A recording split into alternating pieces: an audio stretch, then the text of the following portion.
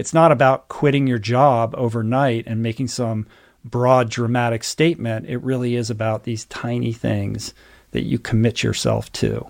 And if you're having trouble making that commitment, perhaps you can enlist a trusted person in your circle to be an accountability partner. But you've got to begin. You've got to transcend analysis paralysis and the kind of, vicious cycle that's probably rotating in your head that's keeping you stuck, because action is truly the only thing that's going to alter your circumstances. So ask yourself, how committed are you to change? And are you willing to take some uncomfortable actions in order to shift your reality? And when you do that, and you don't get caught up in timelines, and you have the patience to see it through, to continue to show up day after day when you don't feel like doing the hard thing, I think you will see that your life will change. I'm Doug Bopst, personal trainer, best-selling author, and entrepreneur, and I'm on a mission to help others become the best version of themselves. So I'd like to welcome you to the Adversity Advantage podcast, where we will help you use obstacles, failures, and setbacks to give you that edge needed for success. I'll be interviewing people from all walks of life on how they overcame trials and turned them into triumphs. So please sit back, relax, and get ready to be absolutely blown away by some of the wisdom and stories you're about to hear. Welcome back to another episode of the Adversity Advantage. I'm your host, Doug Bopst, and today is a special treat. I have been tracking down this guy to get this interview for quite some time, and after hearing who it is, you will understand why. And many of you will recognize today's guest from his highly acclaimed podcast. Some of you may have read his book or just heard of his incredible accomplishments online.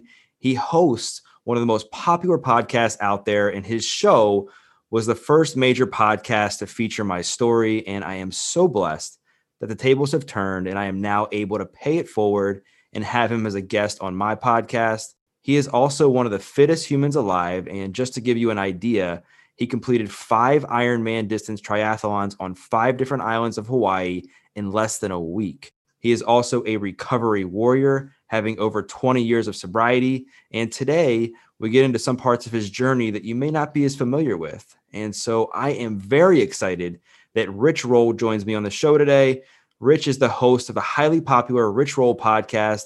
His memoir, Finding Ultra, Rejecting Middle Age, Becoming One of the World's Fittest Men, and Discovering Myself was a bestseller. His newest book, Voicing Change, is available for sale tomorrow and will undoubtedly be equally successful. In addition to being a podcast host and an author, he is also a plant-based nutrition advocate and an ultra-endurance athlete. He is a beacon of light to people worldwide as an inspiring example of transformation, courage, and healthy living. He is the epitome of using adversity to his advantage. And today we talk about Rich's effective way of dealing with his own struggles and why surrendering and letting go of what you can't control is so important. We also talk about how someone can go from having a fear-based mindset to having a faith-based mindset. And Rich opens up and talks about the importance of playing the long game when it comes to trying to achieve your goals, some of the biggest steps he takes to boost his mood, and of course, his newest book, Voicing Change. And Rich says change is not only possible, it's freely available to you. So get ready to have your mind blown by the incredible wisdom and inspiration he's gained from his personal and professional experiences. So let's give a warm welcome to the man who is one of the most influential, athletic, and wise humans on the planet, Rich Roll, to the Adversity Advantage podcast. Rich, thank you so much for coming on. Great to be here, Doug. I know it took a little bit of time to make this happen, but I'm looking forward to talking to you. And it's good to see you, even if by Zoom.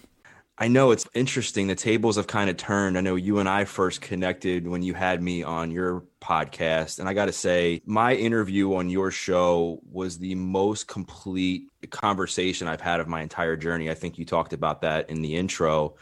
And I just really want to thank you because you were the first, major podcast to really crack my story open. And I've been waiting for the day to kind of pay it forward and reconnect and have you on my show because I really appreciated the honest conversation we had. Well, I appreciate that. The appreciation is mutual. And you've got a great story, and I think your story is really powerful. And it was an honor to share it and to help amplify it a little bit as well. And I think what is compelling, well, there's lots of things that are compelling about your story, but one of the things that you have is just a certain relatability. Like people can see themselves in your journey or find a way to connect, emotionally with the things that you've gone through. I think it's very relatable to people, and, it was a great episode and people really enjoyed it. So it was a privilege for me to host that.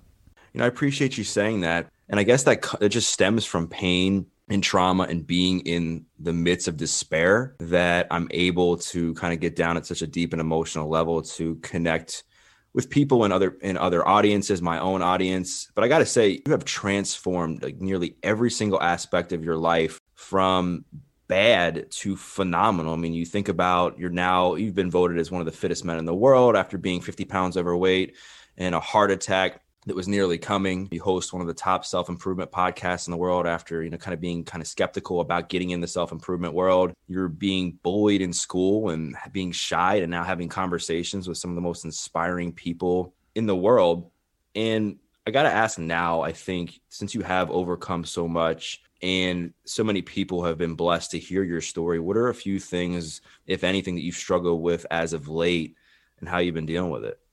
Well, I should hire you to follow me around and repeat that all the time. As you recounted that, I could feel myself like clenching up. Like I have so much discomfort with compliments and nice things being said about me. So that's one thing that I struggle with. Like it's been told to me, like, just say thank you. You don't have to like try to minimize that kind of thing. And so that's one thing that I'm always kind of working on, because my default is to tell you all the reasons why I don't deserve any of those monikers, because fundamentally I'm still the same guy. And one of the weird things about growth is that it's often not perceptible to the person who's growing, and it has to be reflected back upon you by people in your circle or in your orbit who are able to see more objectively, the arc of your progress or regress, whatever the case may be.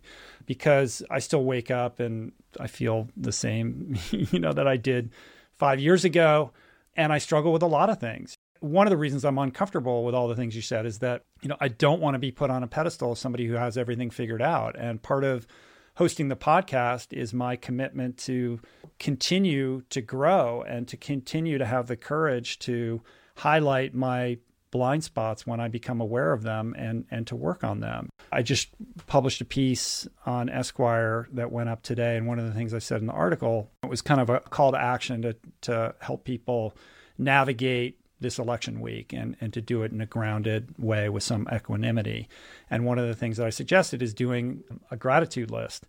And I point out, like, I'm not a naturally grateful person. Like, I'm an irascible, difficult, petty, selfish, self-involved, impatient human being who has to do a lot of things just to get my feet anchored in the dirt so I can have a conversation with someone like yourself and hold myself out as, the version of me that I want people to know about and that I aspire to and that I hope to fully inhabit. But it's a journey. I don't think any of us ever quite get there. So it's all about the process and the commitment that we, show up for every single day to try to be a little bit better today than yesterday. It just seems in your story and everything you've gone through, you've always had this feeling of less than and having to outwork everyone and not wanting to do the thing for the external validation, for the likes, for the praise, for the awards, just for your own self-discovery. It all stems from your ability to just be so self-aware of yourself that I think comes from surrendering and letting go and just knowing that you can only control what you can control. And I know you talked about that in that piece too. So why do you think surrendering and letting go of what you can't control is so important to get yourself out of a hole? I think it's, important for so many reasons. And I think when you use the word surrender, if you're not steeped in kind of the recovery and addiction community, it's going to strike you as weakness, right? And I pointed this out in the article, like, surrender. Why would I do that? I'm a fighter. Like, I'm here to win, or I'm here to, get what's mine. In truth, I think part of growth is understanding how little that we actually do have control over. And, our kind of sphere of influence really is limited to what's going on in between our ears and how we respond to the world around us. And the more I just, speaking from personal experience, another recovery thing, like I'm not here to give anybody advice. I'm here to share my experience. And my experience is that when I focus on trying to get clear with who I am and how my behavior manifests from the thoughts that I entertain in my head, and I stay out of the results of how those things land in the world or trying to move the tectonic plates of culture, that not only am I a happier person, I'm a better person. And ironically, I found that when I do that, I'm in a better position to actually provoke the kind of change that I would like to see in the world. And it goes back to not giving advice. Like when I share my experience and I do it from a place of vulnerability and empathy, which is something I know that you're familiar with. You did that on my podcast. That's something that people emotionally connect with. And it ends up being a way to engender compassion and understanding. And I think those are the more powerful levers for provoking the kind of change, positive change in the world and in ourselves. Yeah, you're so right. I think when you can really get down and connect within yourself and be vulnerable and be relatable to your audience or to whoever you're speaking to, you are going to invoke change not only within yourself, but you're going to inspire the other people around you to get better as well.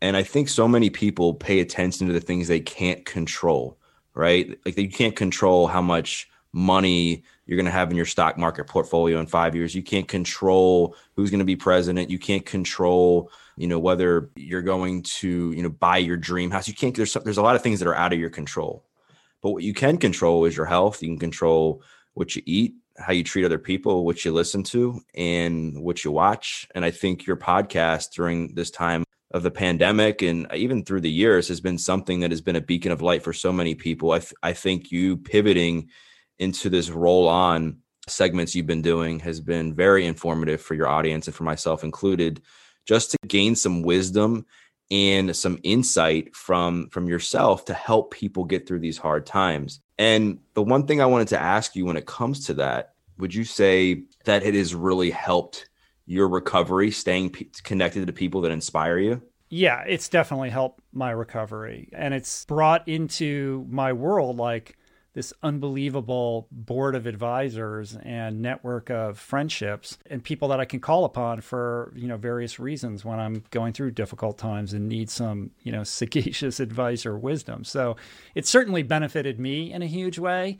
And, to your point about the roll-on episodes, I traditionally have hosted a show where I have people like yourself on, and they're not really rooted in any particular time. Like it's evergreen content. I could put up my episode with Doug at any moment and it's going to work just fine. But when the world started to get really nutty, I really felt called. I felt this obligation or responsibility to speak more contemporaneously to the things that are going on. So every 2 weeks I do this show with my friend Adam Skolnick, and we talk about topics of the day. And it's been an interesting experience because it is a pivot and a little bit different from my traditional programming. And for the most part, people have embraced it and really enjoy it. But it's not without its detractors. Like suddenly I'm in a place where I'm on the receiving end of an avalanche of criticism that I wasn't getting before. And I think a lot of that is motivated by fear and discontent and people's buttons getting pushed. And anytime you even come within 10 miles of anything political, of course, everything being political now, there's going to be controversy. And it's been a growth opportunity to learn how to get comfortable with that, because that's new for me.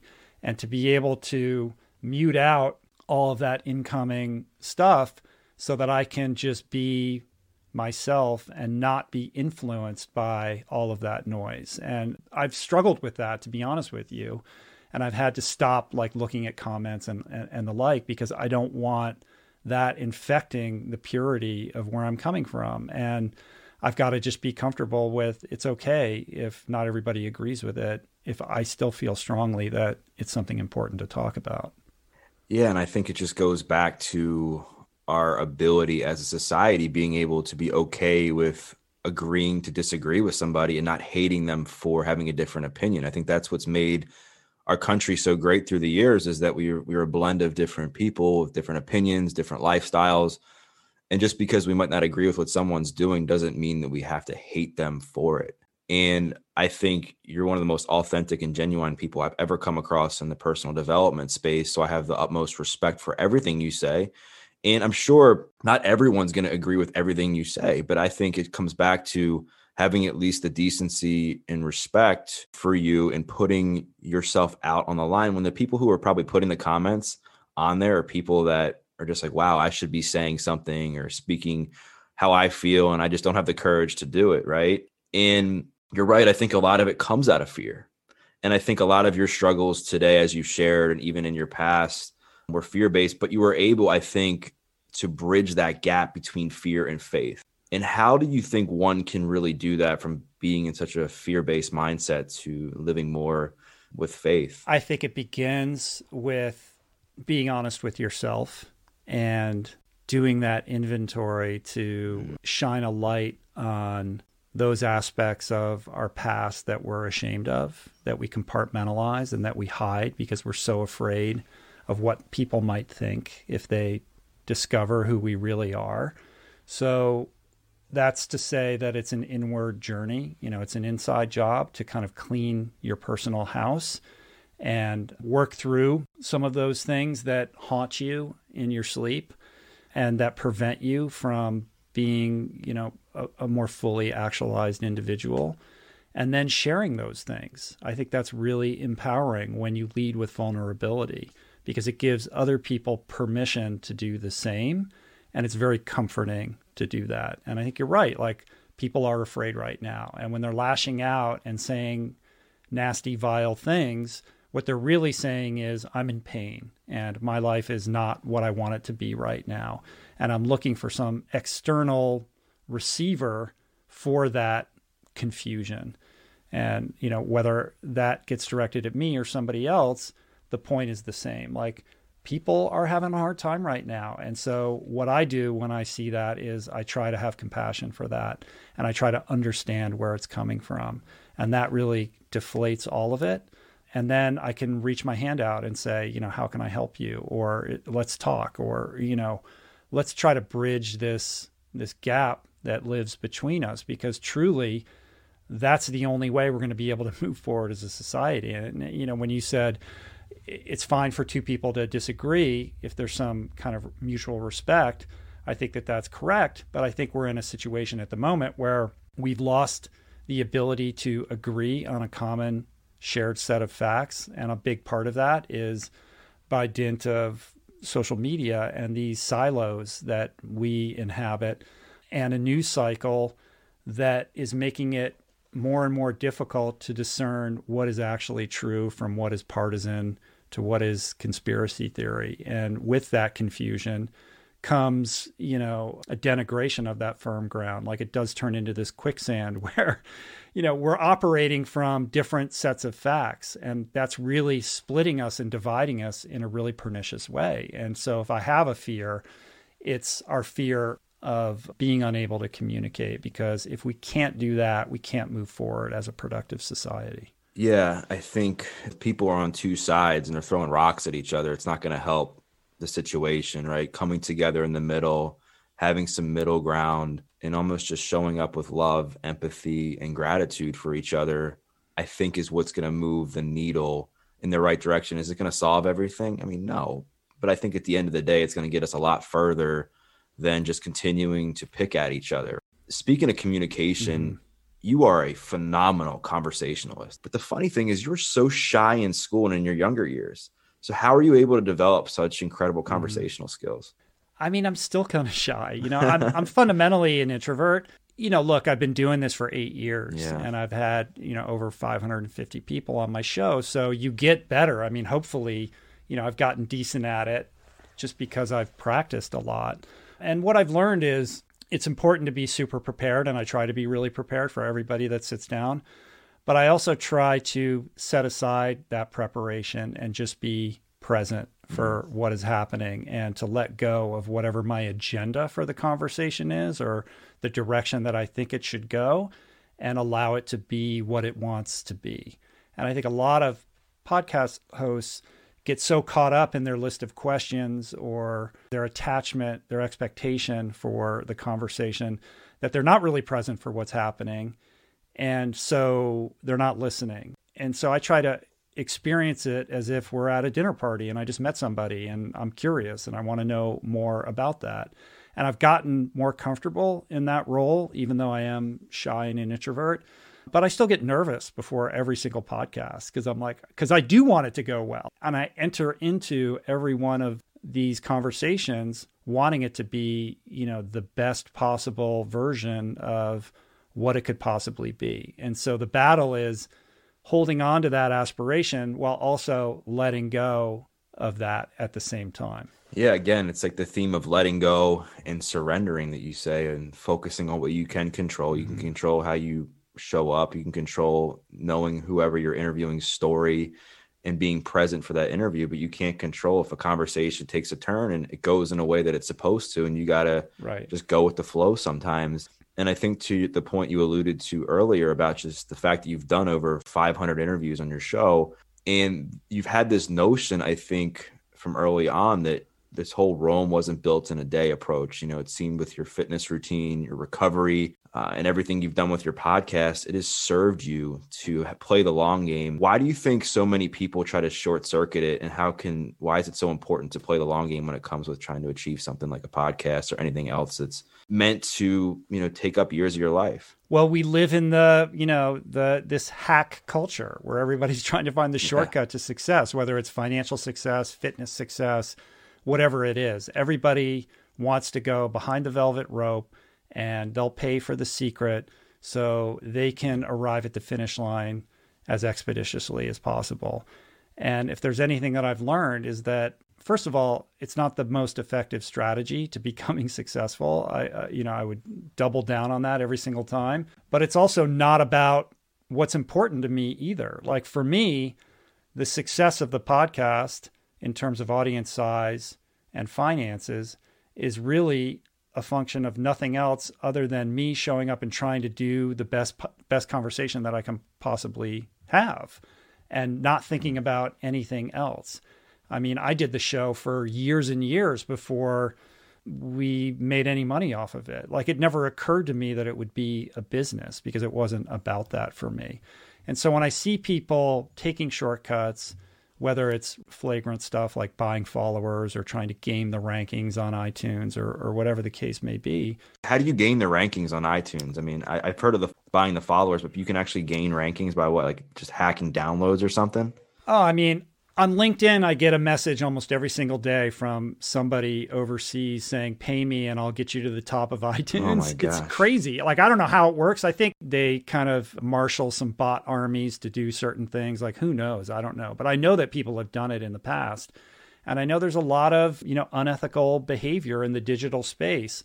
Ultimately, those people never become successful. They may make a splash that they can, plant their flag on, but where are they going to be 5 years later? One of the things about being an endurance athlete is you come to really appreciate that. It's like, I'm not in it, to win this year. I want to be waking up enthusiastic about doing this 5 years from now. Like, I think and I've said this before, I think people really overestimate what they're capable of achieving in the short run, whether it be a month or 6 months or a year, and they wildly underestimate what they can accomplish in a decade. But it's hard to stay committed to something for a long period of time. I mean, that takes tenacity and grit and work ethic and determination and consistency and perseverance and all of these things that really, on a day-to-day basis are not very sexy. But ultimately, I appreciate you saying that because I always do try to play the long game and I try to not pay attention to whatever the trend of the moment is and just consistently try to reinvest in myself and get better at my craft. And I think quality ultimately rises to the top.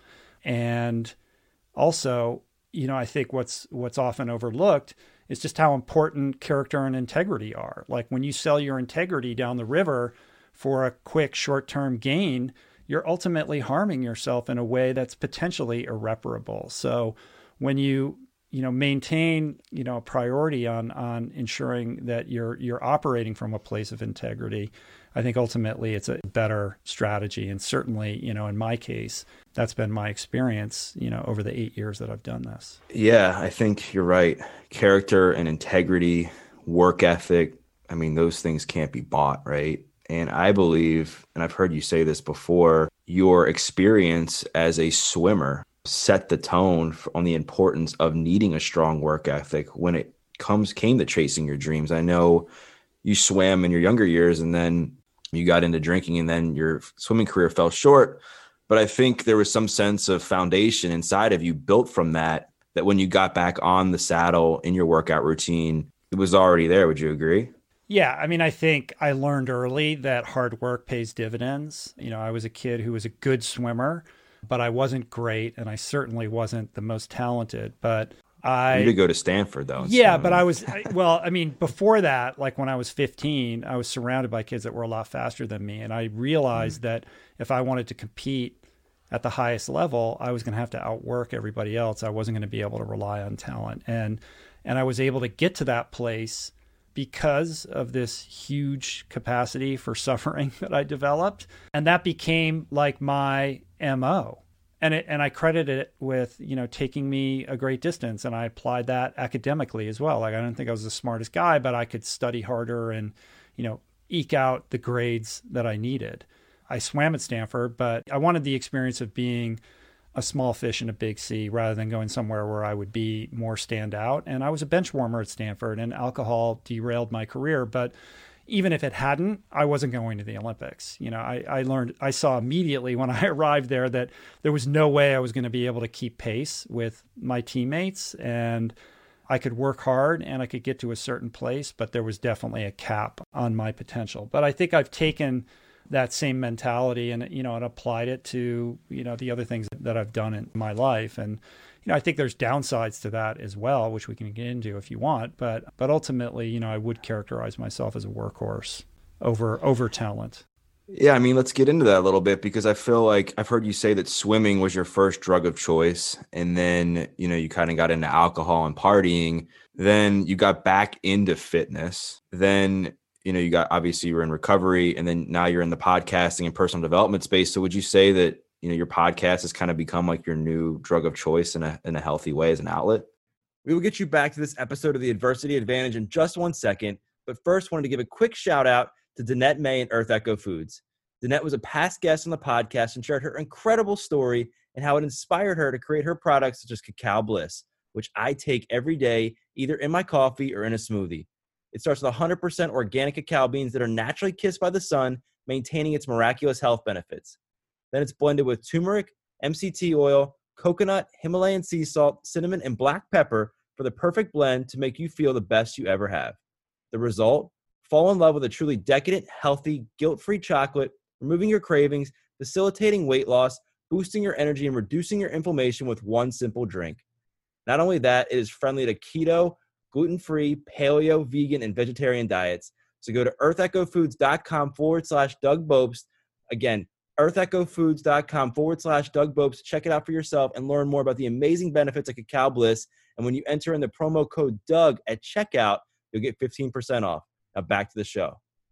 Probably. It certainly takes up most of my time.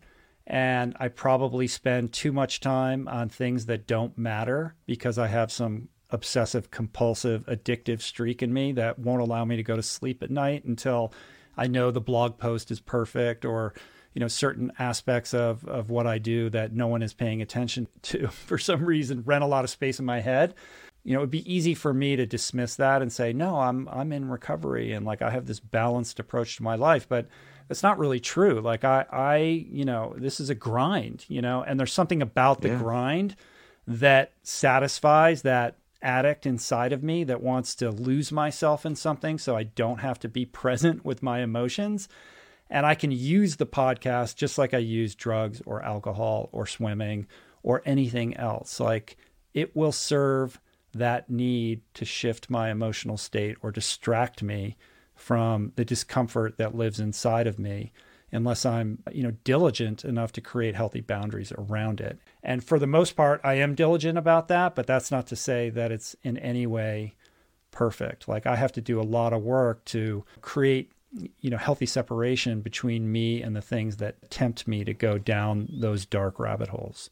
And I guess I think the big difference between having alcohol or drugs as that outlet and the podcast or fitness is, at least from what I can tell with the community of people you've built, your podcast changes so many people's lives. And I also see it as being like your biggest act of service is spending hours a week, either in your solo episode with you and your co-host, or when you're interviewing somebody, to provide valuable content that can impact somebody's health, recovery, their day-to-day life. So I think for you doing what you're doing, and anybody else who's putting out valuable content, I think it's a healthy outlet to release some stress. Yeah, I would agree with that. I mean, that's the sensibility that I approach it. And I always want to come from a place of seva, of service, that I'm giving more than I'm receiving. I think the trick from a recovery point of view is not getting caught up in the selfish aspect of it, which is,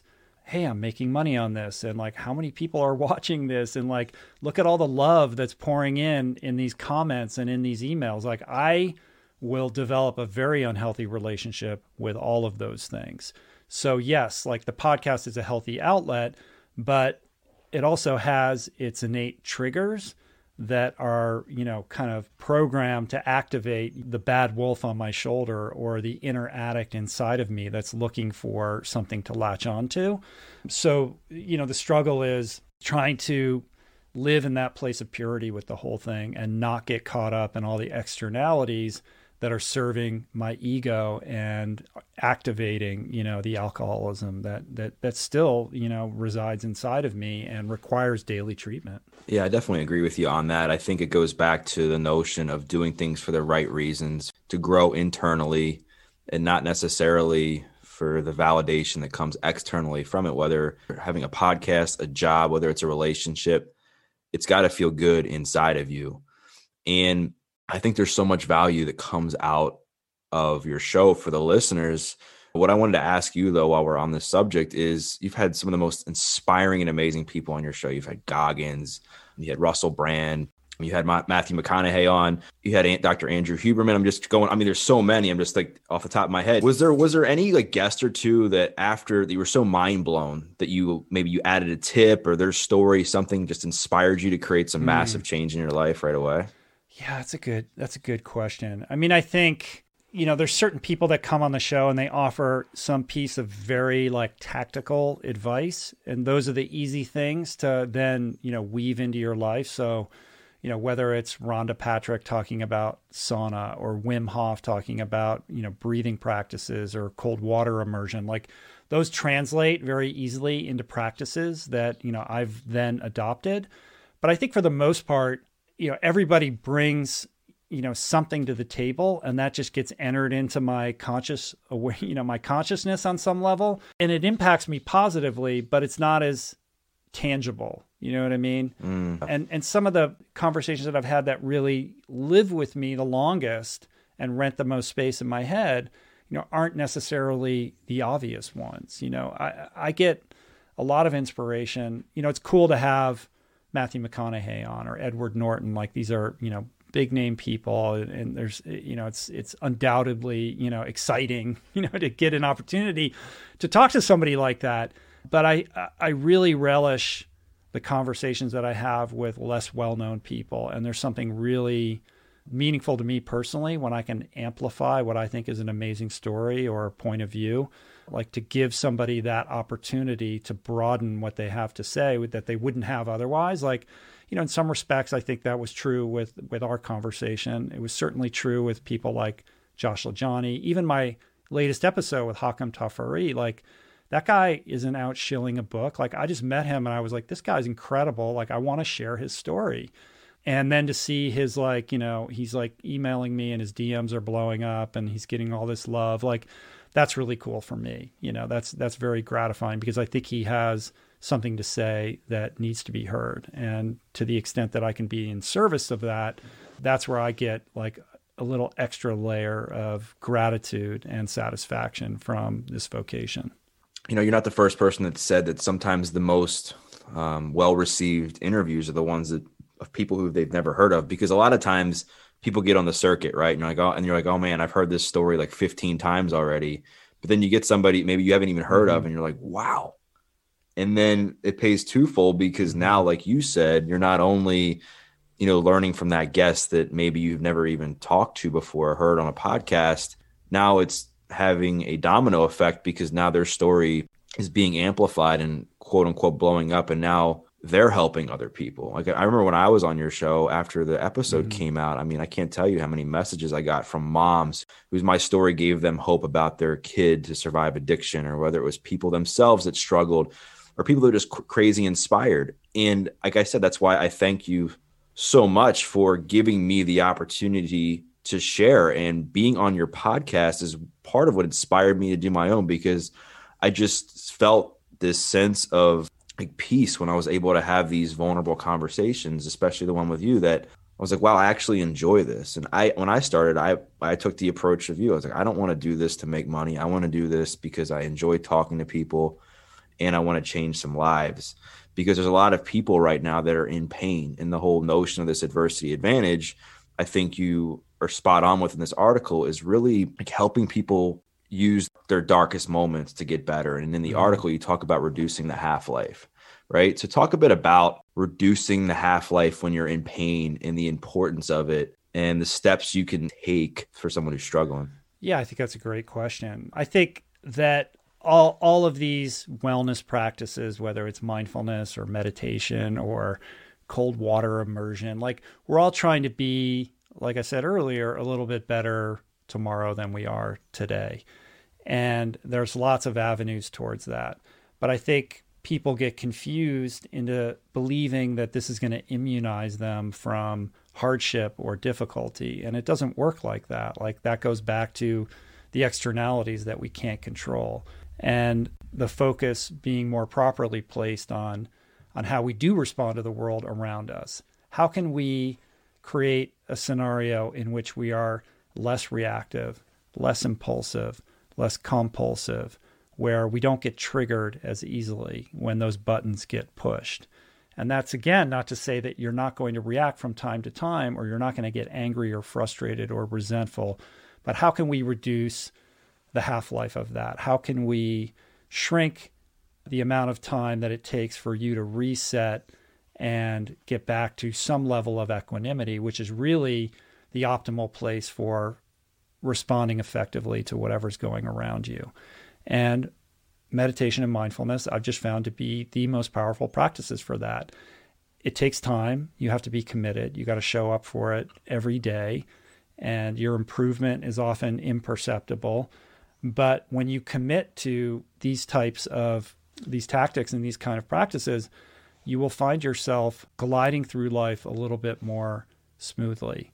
And when you meet obstacles and unforeseen circumstances, you're able to more effectively manage them because you're thinking more clearly, you're grounded emotionally. And when you do get thrown off your ballast, you're able to recalibrate really quickly. And I really think that that is a superpower right now, especially when we see tempers flaring out of control and people lashing out at each other. I see a crisis of mindfulness, a crisis of lack of equanimity. And I think to the extent that we can all grasp a little bit more of that in our lives, that's going to serve us not only as individuals, but as a culture in this very auspicious moment that we're having right now, where it's unclear, how we're going to move forward as a productive society. Yeah, we are in an uncertain time for sure. And I think so many people get caught up in this certainty of life, and we expect life to be a certain way. And in reality, we all know consciously that life is a constant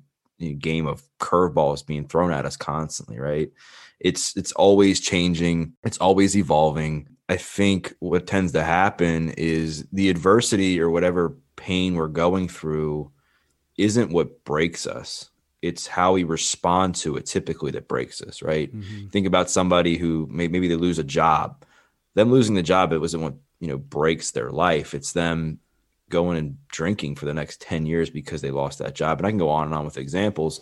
So I think there's so much importance in what you wrote in that article about the ability to surrender, practice the pause a bit, look at your choices, focus on what you can control, and take some actions that help your mood. I mean, that mood follows action. I think about every single day that I live, because it's now, okay, I'm not feeling good. Like, what can I do to improve my mood? How can I change my state so that I'm back on my feet, thinking clearly and positive about my life, and I can go on with my day? So what are the things that you do when you're like kind of feeling like in a lull mood or in a bad mood? Like, what are some of the biggest actions you personally take that gets you to that next level and your mood up? Yeah, I mean, before answering that, when you were explaining all of that, I was thinking about Jocko Willink, and you know how he always says, no matter what happens, good. Lost the job, good.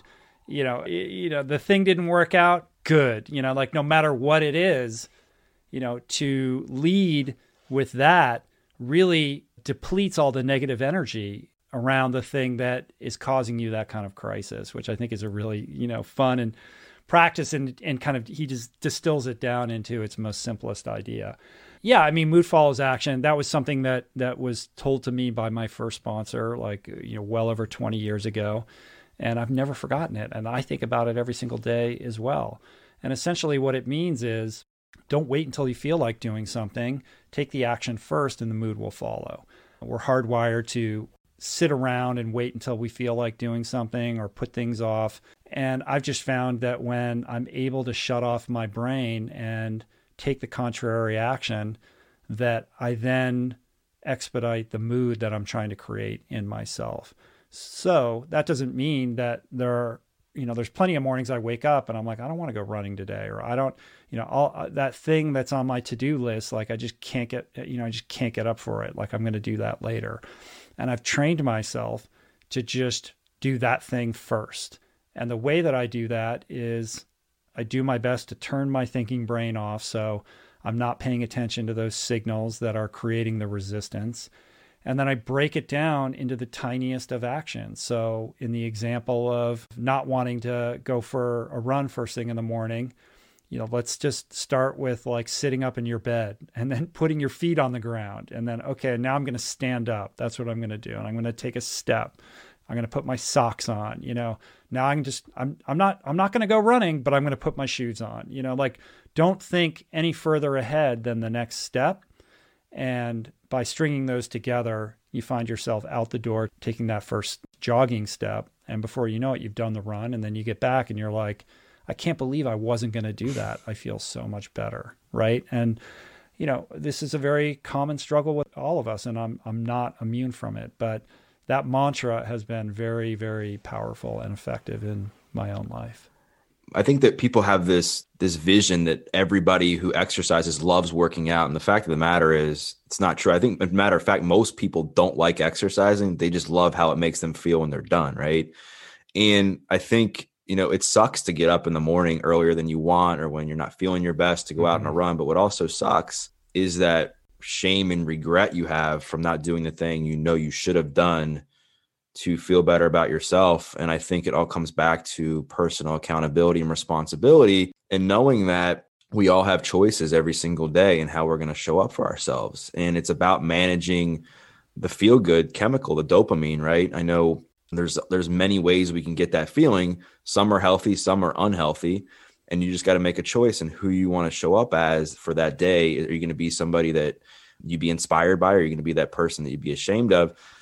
And I think the biggest thing that people get caught up in is they think they're going to be positive all the time, right? There's this toxic positivity going around that everyone has to be positive. Everyone's positive all the time. And I've heard you talk about this. And I think people just need to accept sometimes that they're not going to be 100%. And I think if we can just lean in and say, you know what, like I accept this is where I'm at right now, focus, like you say, on the things I can control, get moving, and then feel better, I think we'll get out of a rut much faster than if we just sit there and kind of like wallow in that pity. Well, it's never been easier to measure yourself against an idealized version of who you think you're supposed to be. All you have to do is open up Instagram and you see pictures of, people that are so fit or so beautiful that they don't look real. And what do? We go into a shame spiral by virtue of comparing ourselves against those ideals. And it's not healthy, and I think toxic positivity and idealized, body image culture are really harming people.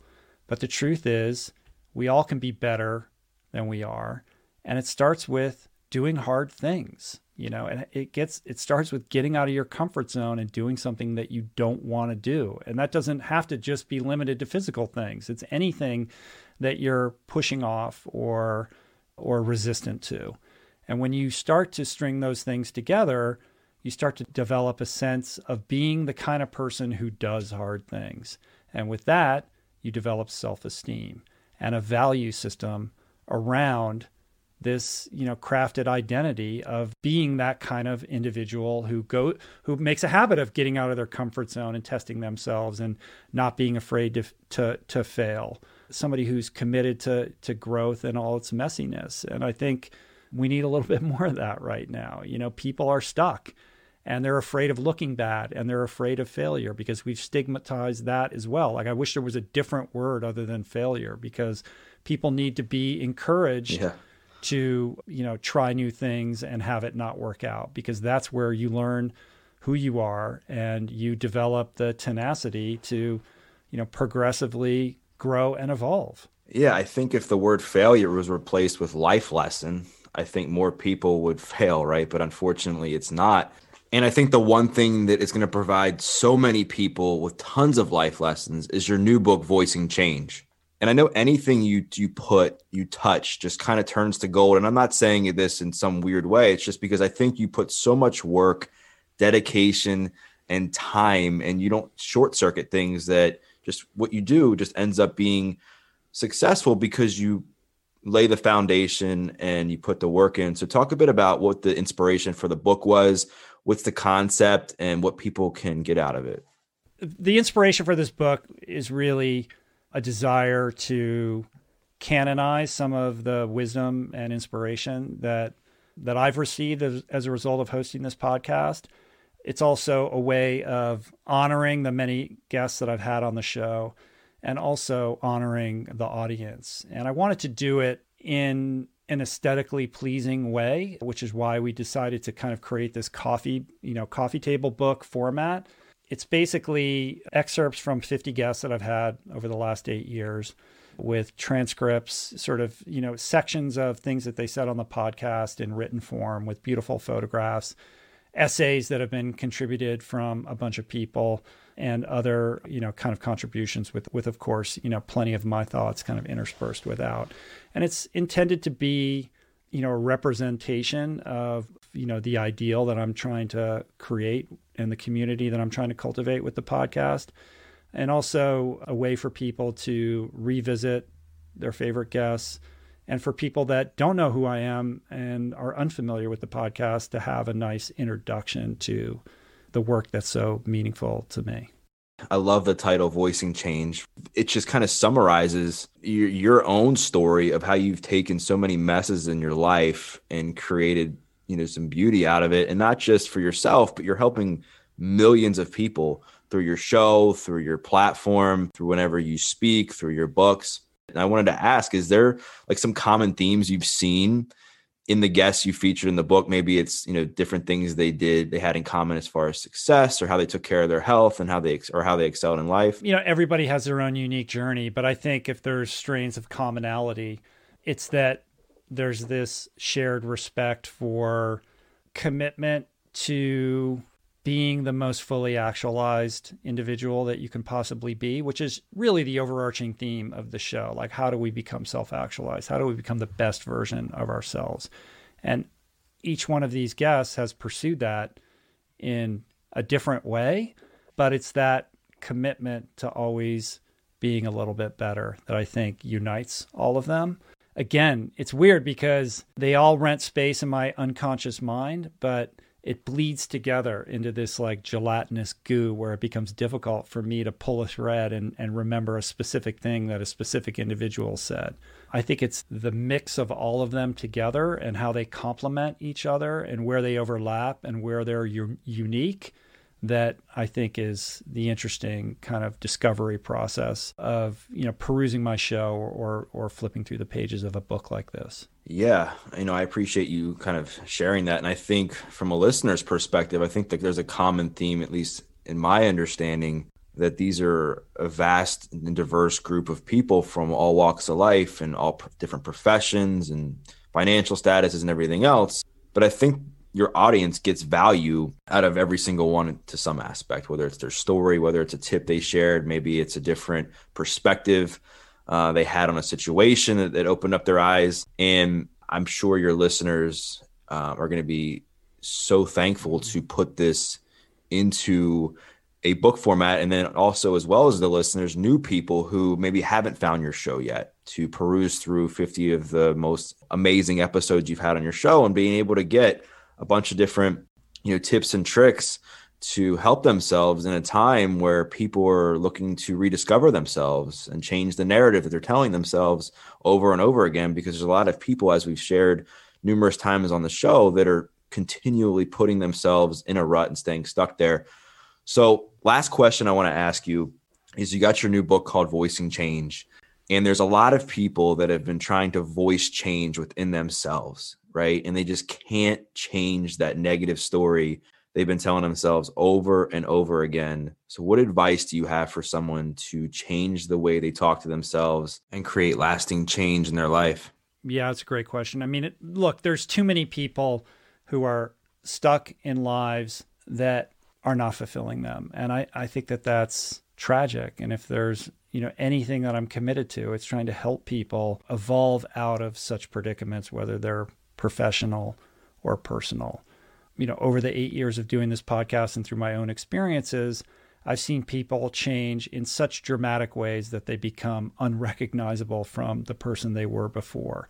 Whether it's Russell Brand, who was a hopeless heroin addict, to becoming, the individual that we all know today, or John McAvoy, who got a life sentence and was in solitary confinement, to becoming this prison reform advocate and Nike-sponsored Ironman triathlete. Like, whenever you feel like there's no hope and you're powerless to change your circumstances, I have so many examples of people who have been in conditions so dire and yet have summoned the courage and the tenacity to utterly change their life experience wholesale.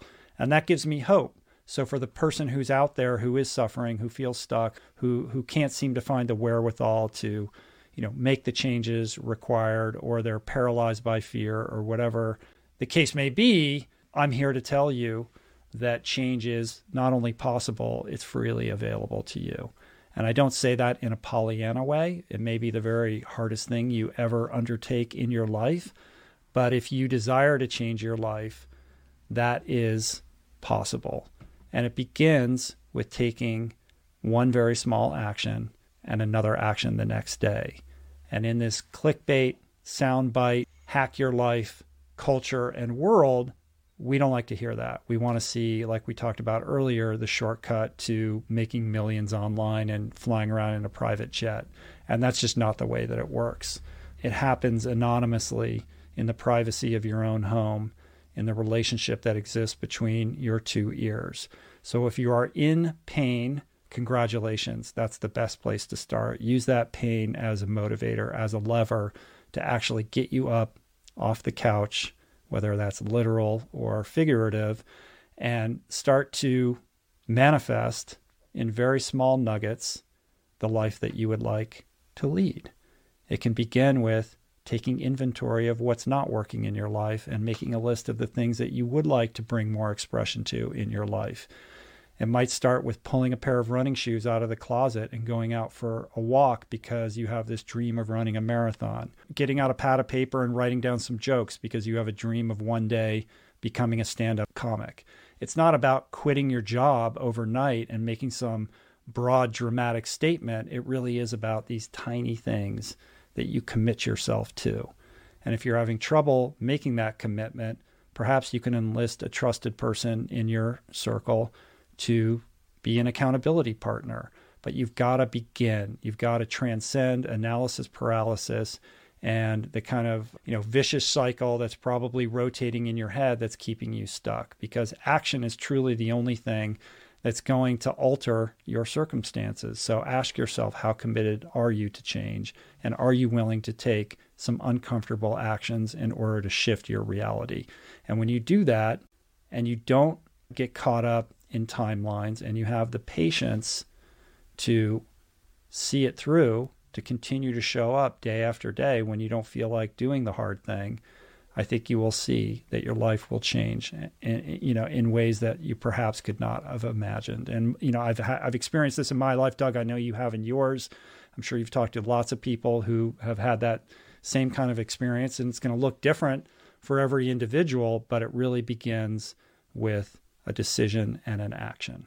Mood follows action. And I think I couldn't have said that better myself. And I got kind of fired up just listening to you say that. I started thinking to myself, what are some things that I need to improve on? What are some different actions I need to start taking in different areas of my life? And that right there is literally what you just shared, the blueprint to using adversity to your advantage and voicing change within yourself to create a transformation and help others. So Rich, wanted to thank you so much for coming on. If people want to buy the book, it's available at richroll.com/voicing change, correct? richroll.com/VC or voicingchange.com, but it's not on Amazon. We're making it available only through my website. Sweet. I will make sure to put that in the show notes, as well as link for people to go follow you on Instagram at Rich Roll and the Rich Roll podcast. If you guys aren't listening to his show, you definitely need to. As I said early on, his show was a big inspiration for mine, and you will absolutely love what he brings to the table with his content and the guests he bring on. His wisdom is life-changing. And I encourage people to really take some deep inventory within themselves after listening to, clips of Rich's story, his advice on getting yourself out of a rut, turning your pain into purpose, and cultivating change within yourself. And I invite you to not only buy his book, but to take a screenshot of this episode, maybe share something that you learned. Maybe it was a takeaway that you're going to implement in your life. Tag myself, tag Rich. We'd love to hear from you. If you felt this episode really touched your heart, we'd love to hear reviews as well. So be sure to leave us a review. Let us know what you thought. Once again, thank you for listening to this episode of The Adversity Advantage. I'm your host, Doug Bopes. I'll see you next time. Thank you, Doug.